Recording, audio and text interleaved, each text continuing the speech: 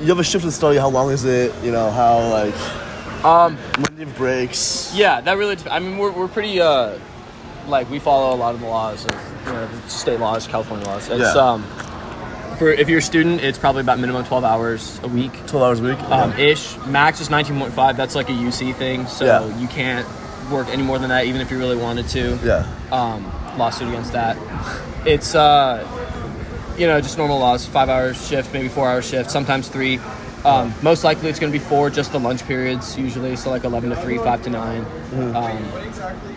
And then part of meeting where they talked about this, like, if you work 6 hour shift, you get a 30, I believe, anything over 6 hours. And then if you work at least minimum 7 hours, you get a 30 and 215s. Anything under that is just 115. So yeah, pretty standard. And you won't get scheduled for more than 8 hours in a day. So more than 8 hours a day? Yeah, you shouldn't be at least. We've had some issues with scheduling, but And like how busy is your shift usually? That really depends on the day. It depends on the station. I would like roughly we do about 5,000 orders a day. About 5,000 orders a day. 5,000 swipes and stuff ish. Not 5,000 sandwiches, but about like 5,000 orders. So anything from just like a swipe for ice cream or a swipe for like 2 cans of soda or something like that. Whatever it is. But it really picks up. I would say the least busy time is probably like an hour after it opens at any meal period. So if you want to go at like 7, not a lot of people are up, but like at like 8 o'clock, all the people that waited in line, it'll start to die down. Especially like noon is a good time to go, and like 6 o'clock, 7 o'clock, something like that. That's definitely the least busy times. Other than that, like don't come at night. You're going to wait an hour for your food. And it's terrible. How is working with people who like do it as a full-time job? Like, what's like the difference between you and them, you know? I mean, like, they'll do a full, 4-hour work week sometimes. Well, we do a lot of overtime, and so we'll have people that work their full-time, and we ask them to come in, or they request to come in, or something like that. But the majority of our staff is what we call culinary staff, which is either, it might not be our people, but they are, like, this is their career, this is what they do. And I would say we get about 40% to 50% from a separate agency that they kind of just send over workers because we need workers. And then maybe like 30% is people that we actually like pay ourselves. Like the school, like UCLA pays them? Yeah, like the study. The study. Yeah. And then I would say probably that there's like 10-15% maybe are students, maybe 20%. We're really low in students right now. Like, if you really want to work, then like you should. They really want you. It's not really an interview process. It's just kind of you want to work when you can. So like, what's a horror story from the study? Horror story. There was a time. I know one of my coworkers found just a pair of red panties on the ground. We have no idea how it got there. We have no idea where it's from, who it was.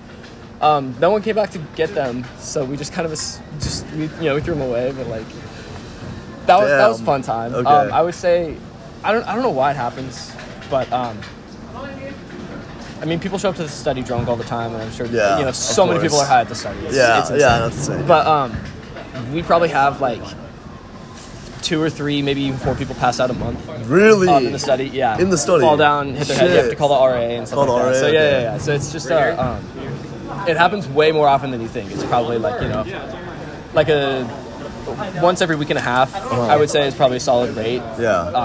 But it's nuts how many people pass out in the study. Just like pass out? Yeah, they just Is it fall like down traumatizing for you? Because like you're just like working and just won't pass out? I mean, like, it's a little bit traumatizing. You're just like, holy shit, like I can't believe that happened. But that's something you definitely have to watch out for. Okay.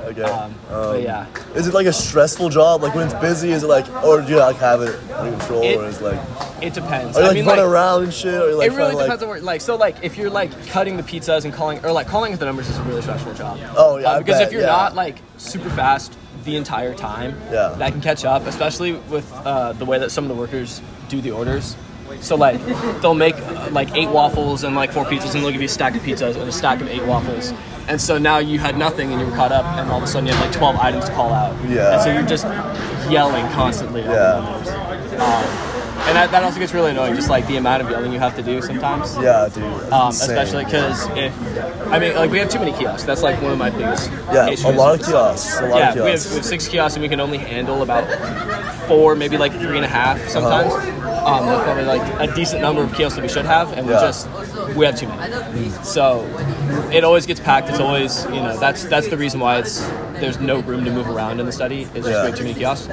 But at that point, everybody's talking. No one can hear you. Yeah. So even if you're yelling at the top of your lung, you're putting the numbers on the screen. Like, half people are in AirPods, half people talk with their friends. And so that's just, it makes it super stressful for the number caller. It makes it super stressful for people who see the tickets coming in. Yeah. Because they're just like trying to keep up as fast as they can. And then all of a sudden, this number guy, like, would you guys say you're understaffed?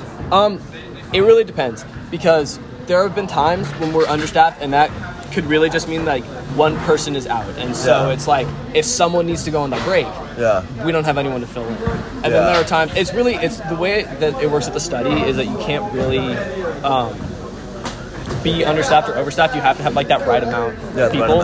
If you have one over, one less, I would call that overstaffed, understaffed, just because you're gonna have someone doing like nothing the entire time unless they're covering breaks for everyone. Or you're just gonna have like one person making the entire salad, which is like you're gonna get backed up. In 5 obviously. minutes. And so it really depends. The way that it works is it's very difficult to keep up with everything if you don't have the exact right amount of people.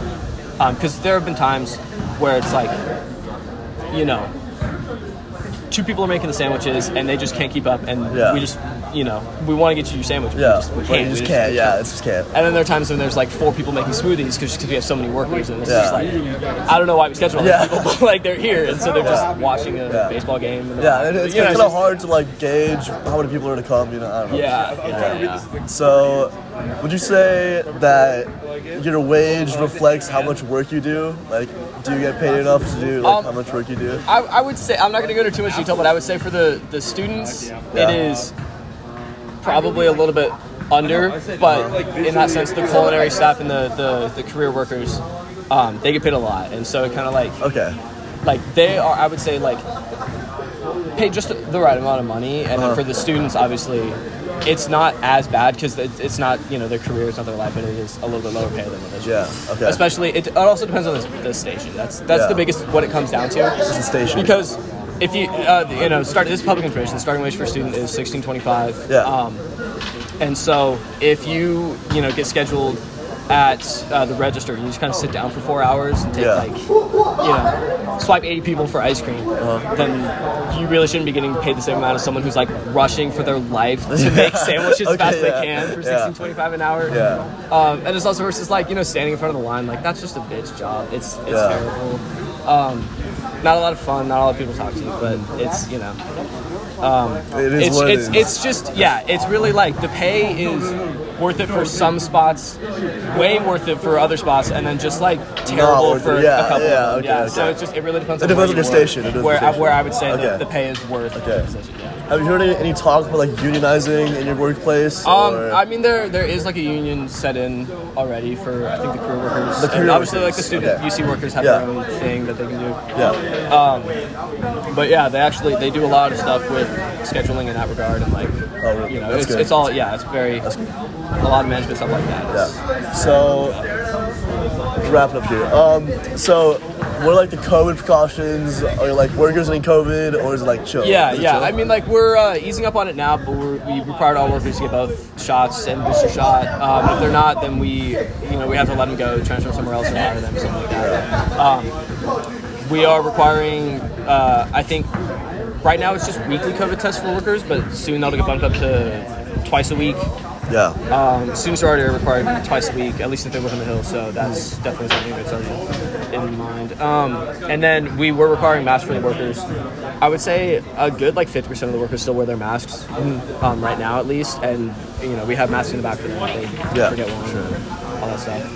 But as of right now, if you don't want to wear a mask as a worker, you don't have to. And so a lot of people think that option. That's probably going to get overturned soon. It's going to go back to masks for workers, I would say. But as of right now, it's still.